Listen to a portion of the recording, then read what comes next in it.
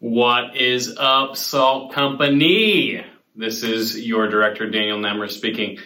This week looks extremely different for only one reason. Essentially, we have to go totally virtual this week because a number of Keystone staff members were exposed to somebody who tested positive for COVID. So we're trying to be abundantly cautious and safe for you guys so that you guys can continue to experience a safe environment at Salt Company in the future. Lord willing, we'll be back next week in person, but obviously tonight we are not. We are fully virtual, which means I get all the duties of announcements, worship. No, just kidding. I'm not going to sing to you, but just announcements and preaching. That's what you guys get today. So for announcements, we've only got a couple. First is worship auditions, people. Worship auditions. If you are talented or you have a gift in singing or playing instruments that you see us doing in tech, whatever you need, right, that could actually help us push Salt Company and push everybody there to know and follow Jesus through worship, through tech. We want you to serve, and you should. So email Amy, who is our worship director at Salt Company, amy@keystonelife.com. She would love to audition you for worship and tech needs. It would be incredible. Second thing is, guys, Spike Ball is canceled for tomorrow. I'm so sorry, but Lord willing, we have it next week. Next Friday, it should be going down. So, last one, actually I have two more. Late night was supposed to be tonight. That is obviously pushed back to October 1st. So not next Thursday, but the Thursday after. We're going to be talking about race and the church and all those questions that you guys have that are kind of swirling in your guys' minds of how do I see the racial injustice in the world and how do I respond to it in a God-honoring way. And Jared Cole from Cornerstone Church played basketball at the University of Iowa. He is going to be leading us in that.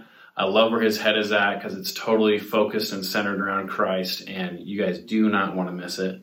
We'll be having a late night after the 8:30 service on October 1st. And the actual last one is Fall Retreat, people. Fall Retreat, no joke, one of the highlights of the year because, yeah, we have tons of fun together, but it is incredible to me to see how many people make life-altering decisions that push them to Jesus at Fall Retreat. And many of your guys' stories who were here last year, all of you people who were here last year, have that exact same story. Like, it's crazy to see what God will do at the Fall Retreat and how you guys are going to be connected so well in your guys' connection groups, where your friendships will be bonding like crazy because you'll get away from the craziness of normal life and deep into each other's lives and deep into Jesus Christ. So, guys, I cannot wait for you to come to Fall Retreat. Sign up at saltankeny.com under the events tab. It'll be crazy. So those are the announcements. My announcement portion is done. Now is the message. My question is, how do you guys deal with stress? Seriously, how do you guys deal with stress? I kind of deal with it in many different ways, and it's a little bit pathetic. It's normally not very good ways that I deal with it. Sometimes I try to talk my way out of it. Do you guys do that? Try to talk your way out of it. Essentially, because I talk for a living, I feel like I can do some like verbal jujitsu and like get my way out of the dumb things that I do. That's sometimes how I deal with stress. Another way that I deal with stress is sometimes I try to hide from stress. Many of you guys are in this camp with me. How many of you guys have, forgotten to pay a bill or forgotten to pay a loan because you just conveniently forgot about it? No. You're just hiding from it. Don't lie to me. You're totally just hiding from it. You're just stressed out by it and you're hiding from it. That is totally what I do. Another way that I try to deal with stress is by fixing it. Many of you guys do that too. Like whenever you see a problem, whenever you see something stressful, essentially you just try to fix it to make yourself feel better. I do that with my wife all the time. Whenever Kayla feels bad, essentially I will go buy her Starbucks or start cleaning the house, go buy her Chick-fil-A. Can I get an amen? Go buy her Chick-fil-A. Pretty much assuming that that's going to somehow fix all of her problems, even though I know that it's not actually going to fix her problems. I don't know why I try to do that. Sometimes that's how I deal with stress, many times. In my unhealthy state, that's how I deal with stress. I think this is the way that many of us actually deal with our sin, isn't it? right? We try to follow Jesus, but yet when it actually comes to betraying Jesus in sin, we try to talk our way out of it, don't we? Or we try to, hide in our shame and imagine that Jesus doesn't see us. And all that common is for Christians to actually try to fix ourselves before we look like we can, kind of feel like we can come back to God, right? We try to talk our way out of it. We try to hide from God in our shame. And many times we just try to fix everything so that we can feel like we're coming to God. I think we do that all the time. And I do that all the time, especially the fixing and the hiding. Holy cow, do I do both of those all the time. I'm always trying to fix myself. I'm always trying to hide in my own shame. I do that all the time. So how do you deal with sin is kind of the question I'm starting and laying out right now. Because today is our second and our last part of our Know and Follow series. Know and Follow. Know was last week. Hey, do you actually know Jesus? Do you actually have a relationship with Jesus? And this week it's follow. Are you actually going to follow Jesus? And if you're a Christian, how you deal with your sin when it is right in front of you, how you deal with your sin tells God a lot about how closely you're following Jesus. In Psalm 32, actually, if you got your Bibles, in Psalm 32, King David shows us how many of us deal with our sin, but it starts off incredibly. Psalm 32, because here at Salt Company, we bring our Bibles. Psalm 32 is a psalm written by King David, and I absolutely love it. But verses 1 and 2 start with David talking to the the readers about a vision for this great life. Okay, a vision for this great life. Verse 1, Psalm 32, David writes, he says, "How joyful is the one whose transgression is forgiven, whose sin is covered. How joyful is a person whom the Lord does not charge with iniquity and in whose spirit is no deceit." So it starts off with a bang, right? This vision for this great life. And it's essentially saying, hey, this person becomes joyful when they are forgiven of their sin and their sin is covered up. But there's these three words that describe sin in just those first two verses, okay? First one is sin, obviously. And the second one is transgression. And the third one is iniquity, okay? So I kind of want to define those three for us. The first one is sin. The definition of sin is essentially missing the mark. Imagine some archer or somebody shooting, right? And they fling the bow and it misses the mark. It doesn't hit a bullseye every single time. Essentially, a sin is you missing the mark of God's standard, which is perfection. So we all sin. We all miss the mark, don't we? None of us are perfect. Can I get an amen? Obviously. The second word is transgression, which is actually a little bit deeper. This word transgression refers to a presumptuous sin. A presumptuous sin. So to transgress is to choose to intentionally disobey. A transgression is a willful trespassing.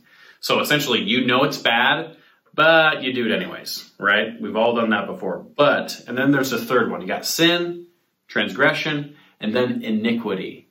That word iniquity is much more deeply rooted.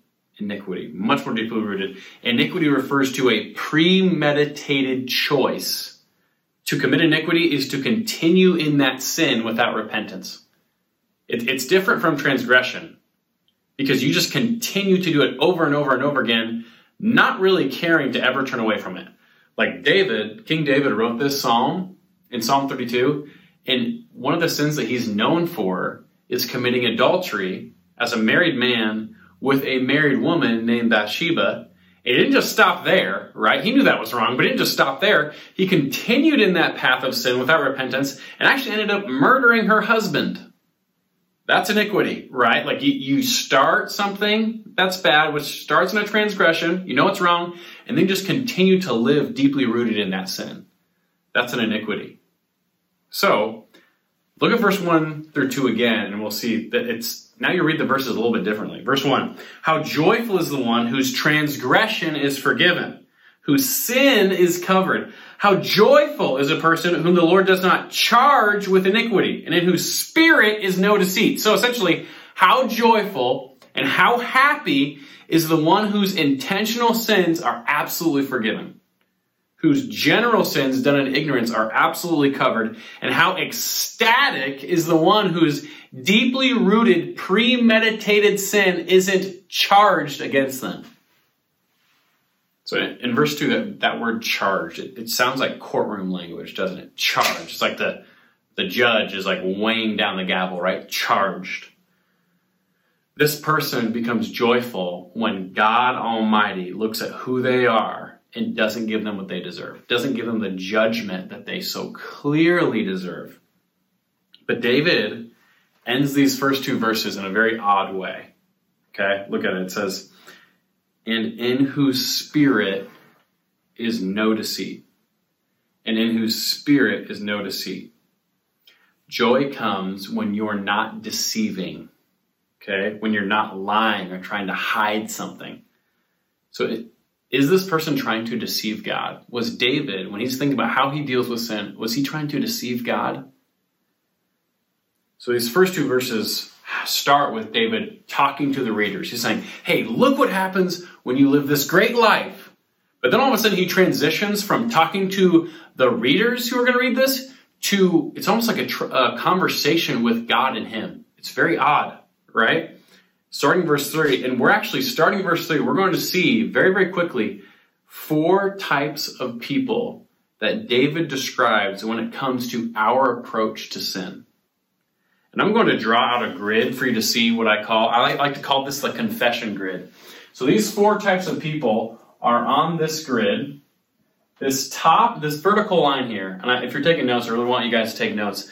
This top of this vertical line is confess, right? Confess at the very, very top. At the bottom is conceal, okay? Top part is confess, bottom is conceal. This is how we talk about our sin. How we talk about our sin. Now, I'm also going to write a horizontal line. The right side is action, okay? Action. And the left side is apathy. Action and apathy. And guys, when I talk about action and apathy, what I'm talking about is how, this describes how we choose to fight our sin or not fight our sin. How we choose to fight it in action or not really fight it in apathy. Okay? Guys, this is so important because if you're a Christian, how you deal with sin is one of the most important ways you could either follow God or not follow him at all. Here's the thing, the choice is actually up to you, and the effect it takes on your life and on your soul could very well be describing where you're at right now. Could easily do that. Watch as the rest of this passage actually describes these 4 types of people that I'm going to write their description in each quadrant. Here's the thing.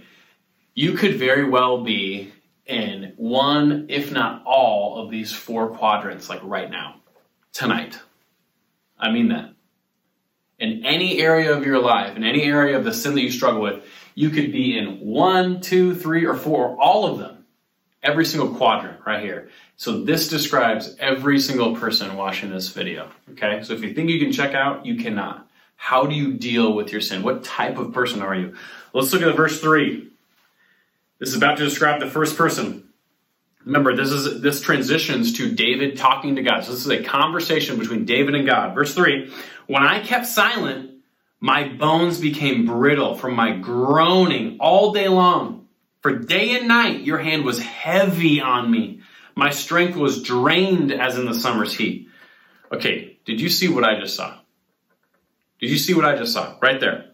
In verse 3, I see a lot of silence, right? Concealing of your sin. You're shoving it down deep. You're being totally quiet about it. Verse 3, when I kept silent, it keeps going, my bones became brittle from my groaning all day long. So there's silence and groaning all day long. I see somebody who is, this quadrant, a fixer. See somebody who is a fixer. And I'm going to draw right over top of it A hammer. I know that doesn't look like a hammer, but it's a hammer. I see right here somebody who is a fixer, right? Somebody who is being totally silent, being totally ashamed of the sin that they have in the eyes of God, but I also see them trying to fix it. Because verse 3 says that their bones became brittle from groaning all day long. They were trying and trying and trying really hard to make themselves feel better. And now all of a sudden at the end, they're just groaning. They're trying so hard. I immediately think of my daughter Annabelle. So my daughter Annabelle, when she was little, I remember seeing this. She didn't think I was watching. She had her bottle of milk, okay? And she was trying to set it up on top of the counter. So she tries to put it on top of the counter, but it was like a little bit too high for her. And so it starts to tip and milk starts to fall out of her bottle, like on her and on the ground. And so she notices what she does, and she knows she's probably going to get in a little bit of trouble if she just spills milk everywhere, but it's not really that much. So she tries to fix it without telling me by just like chucking the bottle up on the counter, and it ends up spilling all over herself. All over herself. It was hilarious. So I watched the entire thing. So she saw the milk first start to fall, doesn't tell me, and then immediately tried to make it better, and it only got worse. Right? She was being a fixer. She didn't want to tell Dad in case she got in trouble. Right? My sin tendency, guys, if I'm being totally honest, my sin tendency is this, because it's actually really, really, really easy for me to notice when I sin. Like, it's not hard for me to notice when I sin. It's not like a difficult thing for me. Right? Like I read a verse, I self-reflect for 5 seconds and I realize that I'm wrong. So immediately I try really, really, really, really hard to fix it, but I don't tell anybody. Many of you guys are like this. You essentially try to shove the milk on the counter, right? Like you see the sin, you see the little droplets falling out, and then you try to fix it by putting the milk on the counter, and then all of a sudden it just falls all over you, right? The issue here isn't in the effort, in the action, right? Actually, the issue is in the concealing from God. The concealing from God. Because guys, your pride is in the way. My pride is totally in the way. And all we want to do is fix ourselves so that we can essentially present ourselves as perfect whenever God shows up. And in the end, just like this person, we actually end up being our own judge and our own jury because we end up self-condemning ourselves. How many of you guys feel like this? How many of you guys have done this? You self-condemn yourself and try to fix everything because fixing doesn't work. But I see another person here, another person within verse 3 and 4. Look at verse 3 and 4. When I kept silent, there's that concealing again, right? When I kept silent, my bones became brittle from my groaning all day long.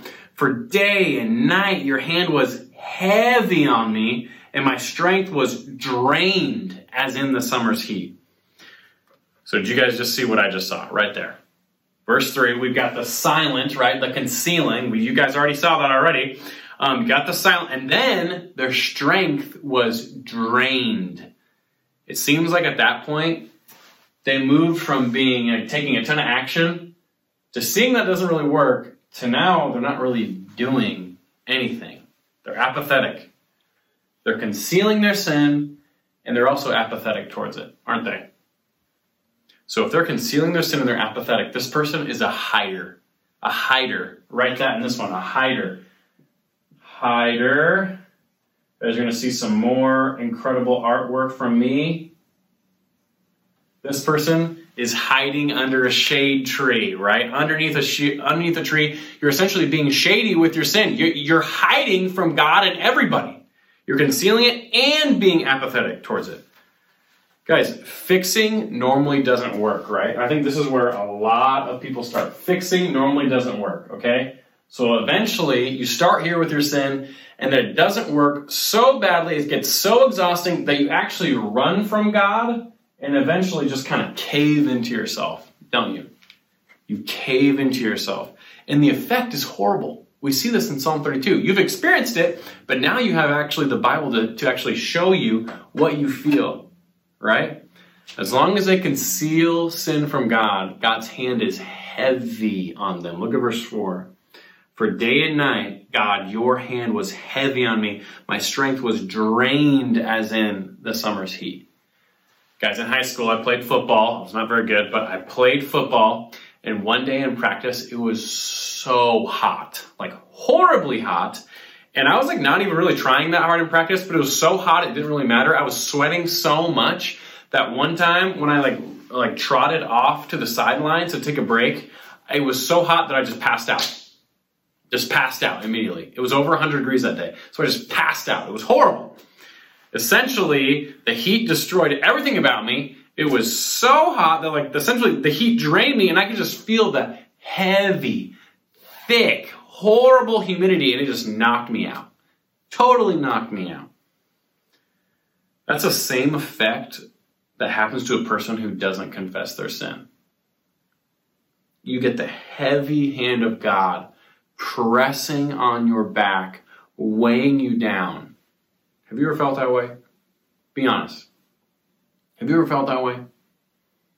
I think a hider hides. This is like me just kind of speaking really, really candidly. I think a hider hides because they're terrified of what God will think of them if they tell the truth. Right? Essentially saying, hey, it's already drained me to try to work this thing out. But I also know that God, if he sees everything that I am, like he's going to be ticked. So I'm just going to hide in shame. Essentially what Adam and Eve did. They hid from God. They were terrified of what he was going to do. Are you a hider? Are you concealing your sin and God's hand is heavy on you right now in a certain area of your life?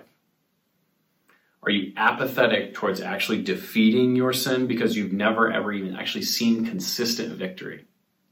Is that you? And then we see the next person. Look at verse 5. Verse 5 says, then I acknowledged my sin to you and did not conceal, there's that word, my iniquity. I said, I will confess my transgressions to the Lord. I love that. That next person. Do you see that? Somebody actually acknowledges and confesses their sin to God. They acknowledged it. It was right there. So they actually confessed it, but we haven't seen them actually take any action steps yet. So this person in this quadrant, somebody who confesses their sin, but doesn't actually take any action towards their sin, they're still a little bit apathetic. This person is a talker. A talker. And you're going to see some incredible artwork right here.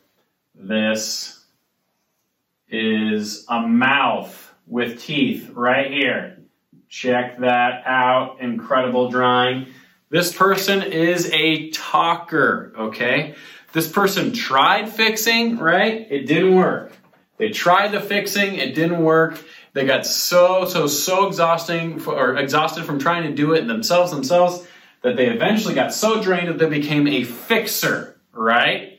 And so eventually they felt the heavy hand of God just destroying them and weighing them down that they had to acknowledge who they were in the eyes of God. They moved from being a fixer to a hider to a talker. So, too many times, here's the problem. Way too many times, we stop here. We stop in the talking phase, don't we? We essentially say like, hey, God, I'm the worst. I just looked at porn. I just did this. I know, my bad. I just said this. I just thought this. My bad, right? We in this ho-hum, horrible mindset, right? And the problem is that you talk, but don't take any action against your sin. And the end result is that you stay in this guilt. You stay right there in the guilt. You essentially self-talk yourself into thinking that you are forever guilty and will forever be guilty. You stay in this shame and don't pick up your feet and run to something better. Because there is something better. Which is where I see the last person. Let's start at the beginning of verse 5 again. The last person, this last quadrant. Verse 5. Then I acknowledged my sin to you. I did not conceal my iniquity. All the deeply rooted sins that are deep within my heart that I know I'm unrepentant of. Actually, I will be repenting of them. Middle of verse 5. I said, I will confess my transgressions to the Lord. And you forgave the guilt of my sin. Therefore, let everyone who is faithful pray to you immediately. When great floodwaters come, they will not reach him. You, God, are my hiding place. You protect me from trouble. You surround me with joyful shouts of deliverance. Guys, right then and there, did you see that? They acknowledged their sin. They confessed their sin to God, right? They confessed it. And then look at verse 6. Look at verse 6. It says, therefore, let everyone who is faithful pray to you immediately. That is immediate action, right? They took action against their sin and took it to God. This person in this last quadrant up here, somebody who confesses and takes action against their sin, this is the goal. They are a repenter. Repenter. Repenter. And then, little glowing halos around the repenter, because that is the quadrant that you want to be in, right? This person started confessing and stopped concealing. He started being honest in front of God. Because guys, God already knows what's on your mind and in your heart. He just wants you to come to him to deal with it. So I remember when I was little, I don't know if you were this exact same way. When I was little, essentially, the only mode of transportation I had was a bike. So I rode my bike literally everywhere. But I was a pastor's kid, so we weren't super rich at all. And we had pretty crappy bikes. And I had this one bike where the chain just kept falling off. Oh, it was so annoying. Essentially, if I didn't ride my bike perfectly, my chain would fall off.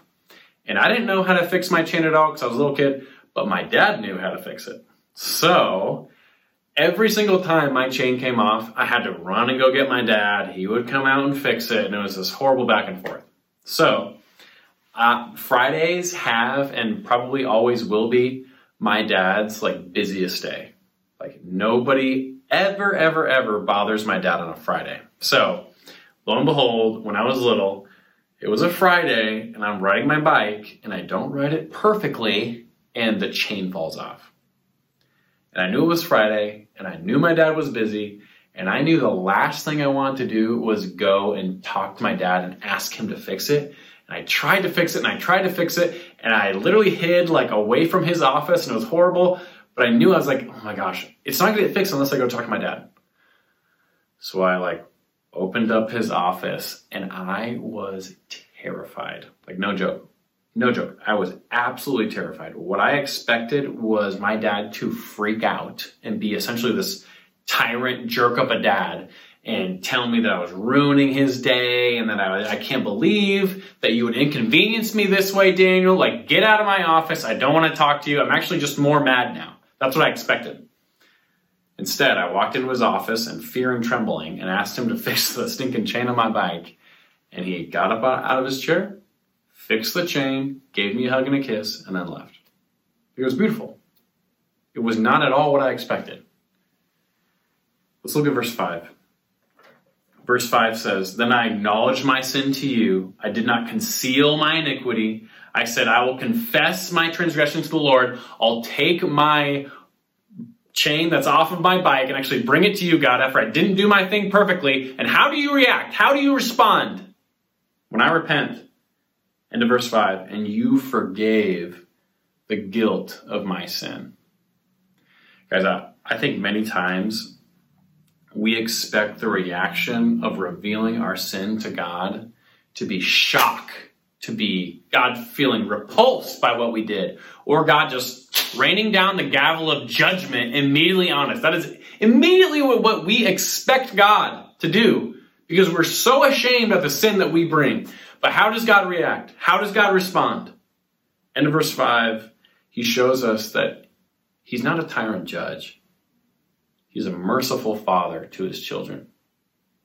God immediately forgives us of the guilt of our sin. But that phrase where it says, at the end of verse 5, you forgave the guilt of my sin. I need you guys to know that this is written in the book of Psalms, right? This was written in the Old Testament under the Old Covenant. So you guys need to know that back in their town, the readers who would have been reading this in their town, since it was written under the Old Covenant, Israel was underneath the Old Covenant, which meant that back in the day, if you confessed your sin and if you actually brought a sacrifice to God and burnt it on 1,000,000 altars, God would, he would essentially forgive those sins that you just confessed until you actually committed another sin. Then you had to redo the process over and over because no sacrifice was actually really that good. So it could only do a temporary forgiveness from God. It was a horrible, rough system. Essentially, The system in the Old Testament, in the Old Covenant, was God must receive payment and sacrifice for forgiveness from you. It was a continuing process for you to gain God's love. What you need to know was that was the Old Covenant law, but we live in a new covenant reality. Because when you look at verse 5, when it says, I will confess my transgressions to the Lord, right? And you forgave the guilt of my sin. Guys, in Isaiah 53 verse 5, it says about Jesus, Jesus was pierced for our transgressions on the cross. So if you're a believer, if you're in Christ, your guilt and punishment was taken upon the back, the hands, and the head of our King Jesus. Our guilt was put on Jesus so that we can live in freedom of eternal guilt. God doesn't need to re-forgive our sins, guys. He just needs to relieve us of the guilt that we actually hang on our own heads. And I need to take a pause right here. The guilt and weightiness of the burden of your sins is actually a good thing. It's a good thing to feel guilty of your sin. It's not okay to live in the guilt of your sin. Let me explain that. Temporary guilt is okay for a believer because it actually pushes you to the one who took your guilt for you. Then it actually reminds you to walk in the freedom of your deliverance and pushes you to repentance that you weren't living in before. Because verse 6 is so beautiful, guys. Verse 6 is so beautiful. Once you see your mistakes and your sin and the way you handled it, verse 6 says, look at verse 6, therefore let everyone who is faithful pray to you immediately. Guys, with all that in mind, with all of your past mistakes and seeing God the wrong way, immediately confess to God. Guys, when I was a sophomore in college, that was my first connection group that I was ever in. And I had one of the best connection group leaders of all time he was the first person who actually showed me how to confess your sin. Essentially, I showed up there every single week and my connection group leader would start the connection group off with, hey guys, I got to talk about something. I did this week. I looked at porn this week. I cheated this week. I did this week. And he would start off connection group talking about all the sins that he did. It was the weirdest thing in the world. Super weird. And it totally threw me off. I won't lie to you. Like, I'm walking in, I'm like, whoa, I've never confessed sin a day in my life. What is this guy doing? This is odd to me. But I realized that he wasn't trying to be impressive in front of us. He was just trying to be real. That's all he was trying to do. Guys, he was putting his crap on the table and wasn't hiding it or trying to fix it himself. And because he actually wanted to defeat his sin through the power of Christ, he was confessing it and actually taking action against it. He wasn't talking, right? He was truly confessing it so that he could look like Jesus. And what was super cool was to see that afterwards, we all started to confess our sin too. We started to see how free my leader was, and we all started to sit back and say, like, wait a minute. He's actually finding victory over his sin. So we started to confess. We started to confess like little by little pieces of us were being shown until eventually just all of our sin was out on the table. All of it. It was incredible.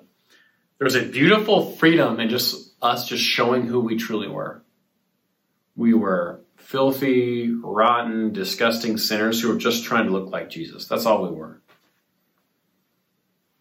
And we were actually able to, through confession, hold each other accountable. We were able to remind each other of truth. Whenever we would actually feel tempted to, look at porn, smoke weed, be lazy, you name the sin, we probably did it, but we wanted accountability. We wanted to bring it out into the light so that Jesus could actually refine and purge us of the sin that was deeply rooted inside our hearts. And guys, we were repenters. That's what we were. We were actually starting to take our first steps in repenting, looking more and more like Jesus. Guys, my buddies and I actually felt freedom from the flood waters. Look at verse 6. It says at the end of it, when great flood waters come, they will not reach him, the person who confesses, the repenter. When great flood waters come, what does it say? They will not reach him. Guys, my buddies and I felt freedom from the floodwaters of guilt, right? The floodwaters of weighty waves crashing against us over and over and over again. Guys, when these floodwaters come in your life, they become irrelevant because of who is protecting you. When the floodwaters of sin and shame and guilt and temptation come upon you, God seems to block them from even reaching you. Look at verse 7. You, God, are my hiding place. You protect me from trouble. You surround me with joyful shouts of deliverance. Isn't that incredible? Absolutely incredible. God is essentially your security blanket. You are now in the protective arms of God the Father, and He is reminding you of who you are in His eyes. Loved and not guilty. Loved and protected in His grace, in His mercy, because His Son became guilty for you. Guys, essentially, this is the normal path of the Christian. You start off trying to fix your sin, right? You look at it, it's ugly, it feels icky, and you're like, okay, I'm done with this, right? Like, I'm going to try to fix this thing, right? I'm going to take tons of action. Then you get exhausted because you can't actually fix it. So then you move in your shame to hiding, right? And so then all of a sudden, after you hide for so long, you start groaning, you become drained, and all this sin and all this heaviness of God's hand on you, that eventually you're like, okay, I have to acknowledge who I am in front of God. You move from a hider to a talker. But then, here's what's beautiful. Here's what's absolutely beautiful. Right here, you still kind of see God as a tyrant judge. The second you start to not see God as a tyrant judge and actually a merciful Father, you move from being a talker to a repenter. This is just the normal path of a Christian is what I see. But here's the thing. Instead, in your sin, I want you to do what verse 6 says. Immediately run to God. Immediately run to His grace. And guys, how you practically do that is in your connection groups. Many of you guys, for the first week, last week, it was rolled out in your connection groups, the Kairos Circle, which is sort of how we're structuring connection groups this year, which essentially is us trying to figure out, like, hey, God spoke to you in some way this week. What did He say? And what are we going to do about it? Right? Many of you guys practically this week, maybe you need to confess sin for the very, very first time. Because God is speaking into your life, maybe within this message right now. Hey, I know you're sinning. Run to me. Run to me immediately, right? Run to me immediately. I want you to see how I've paid this price for you to walk in freedom and in victory and not hide in your shame. Confess your sin. For you practically this week, believer, confess your sin in your connection group this week. And some of you, maybe for the very, very first time, confess your sin. And for you guys who don't know Jesus, if you feel guilty, it's because you are. I'm going to be totally honest. If you feel guilty and you don't know Jesus, it's because you are. It's because right now, your sin and your shame has condemned you. You literally stand in the presence of God condemned because of your sin. But Jesus did something for you. In Isaiah 53, in verses 5 and 10, it says this, but Jesus was pierced for our transgressions. He was crushed for our iniquities. Upon Him was the chastisement that brought us peace. And with His wounds, we are healed. Yet, God the Father was pleased to crush Jesus severely. When you make Him a guilt offering, God will see His seed. God will prolong His days. And by His hand, the Lord's pleasure will be accomplished. If you don't know Jesus, you need to see that Jesus was nailed to the cross for the most deeply rooted and hidden sins that you've done. The shame you feel is real. The guilt you feel is real. The heaviness of your life is purposefully done by God to bring you to your knees in repentance so that God can lift you up in forgiveness. Would you place your faith in Jesus tonight? would you get the weight of your sin off your shoulders and run to the loving arms of Jesus? I kind of want to cast some vision. So at the end of college, I actually went back and talked to my leader when I was a sophomore in college. The first time I confessed sin, right, when he was leading me in it, I actually saw him like not that long ago. And I started talking about like, dude, do you remember the first time we confessed sin? Do you remember like all these things? We were just kind of reminiscing about it. And he said something that like blew me away. Absolutely blew me away. He said, Daniel, if I didn't have my sophomore year of struggling with porn and struggling with all these sins and confessing it for the very first time, repenting for the very first time, if I didn't have my sophomore year of doing that, I wouldn't have had my junior year of living in freedom. It just blew me away. He showed me, he was like, essentially, I have a tangible timeline of God's work in my life of following him and how I deal with my sin. My sophomore year, living in judgment of myself, living in lack of victory, to repenting and confessing and living in the light, to where now, holy cow, I am living in freedom from my past self. Behold, the old has passed away. Behold, the new has come. Guys, I hope that this week, for many of you, is your first time ever confessing sin. And I pray that you see that right now could be the beginning to where, even though you're deeply rooted in your sin and in your iniquity, I pray that at the end of this year, you start to see a tangible timeline of how you are following Jesus in incredible victory. Guys, that's the end of my sermon. Honestly, I pray that this message is life-changing for you.